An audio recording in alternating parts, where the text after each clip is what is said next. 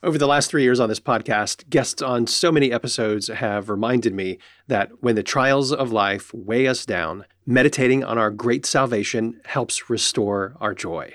This is always a great reminder, and it's also the theme of a conference coming up June 16 to 18 in Indianapolis. Remember Your Joy is the theme of the Gospel Coalition's 2022 Women's Conference, and speakers like Jackie Hill Perry, Jen Wilkin, and John Piper will help you consider how 7 Old Testament stories point to our greater salvation in Christ and lead us to greater joy. Learn more about the conference and register soon at tgc.org/TGCW22. And be sure to use the code INTHEWORD20, that's in the word and then the numbers 20, to get a discount on your tickets.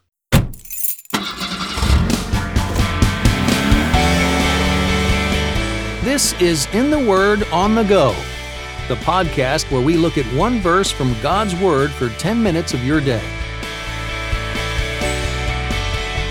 Welcome to In the Word on the Go. I'm Champ Thornton, your host.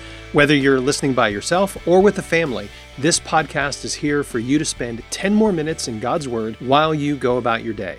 In each episode, I get to interview one person about a favorite verse from the Bible. And today I'm so glad to welcome back to the podcast my friend Bo Landers. Bo is discipleship and teaching pastor at Cottonwood Creek Church in Allen, Texas, just north of Dallas, where he has served for over 7 years.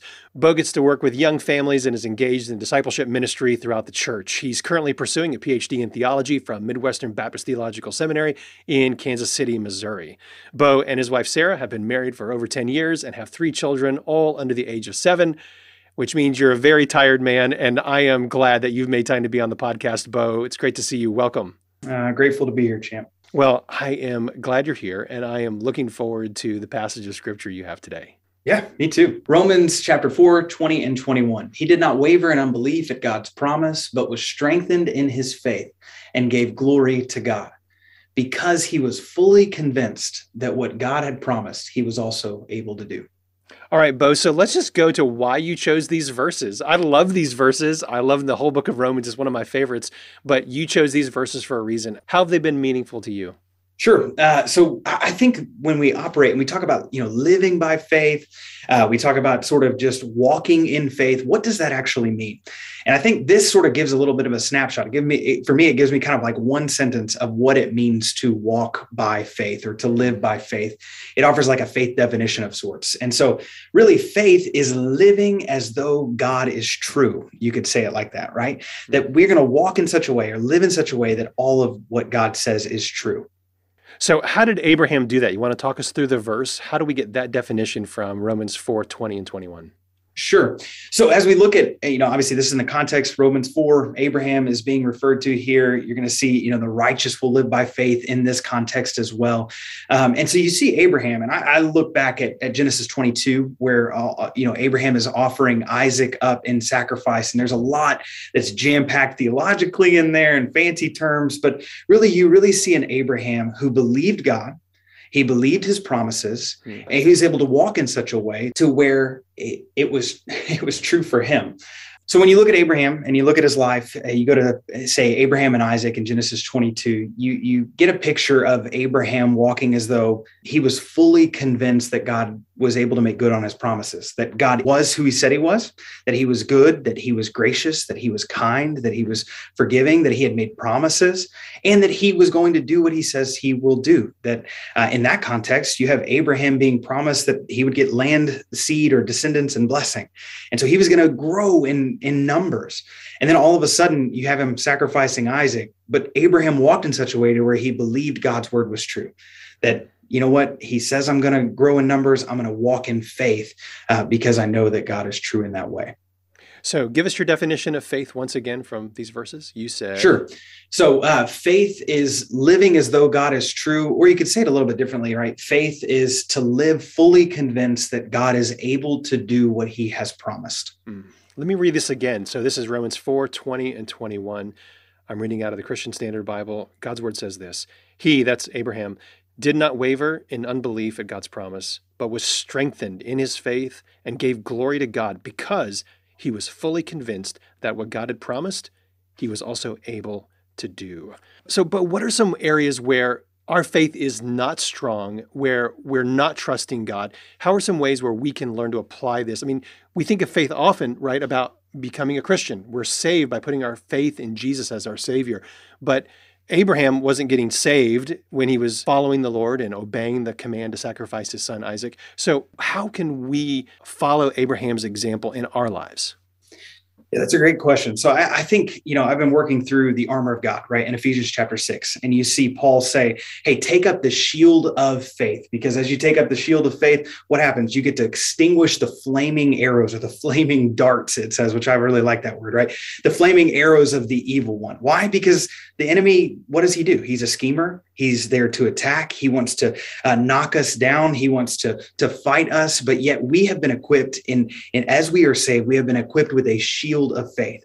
If we really believe that God or the Lord is our shield, then he is everything we need to be able to walk forward, right? He is everything we need to be able to actually live the way that he has called us to live. He's given us everything.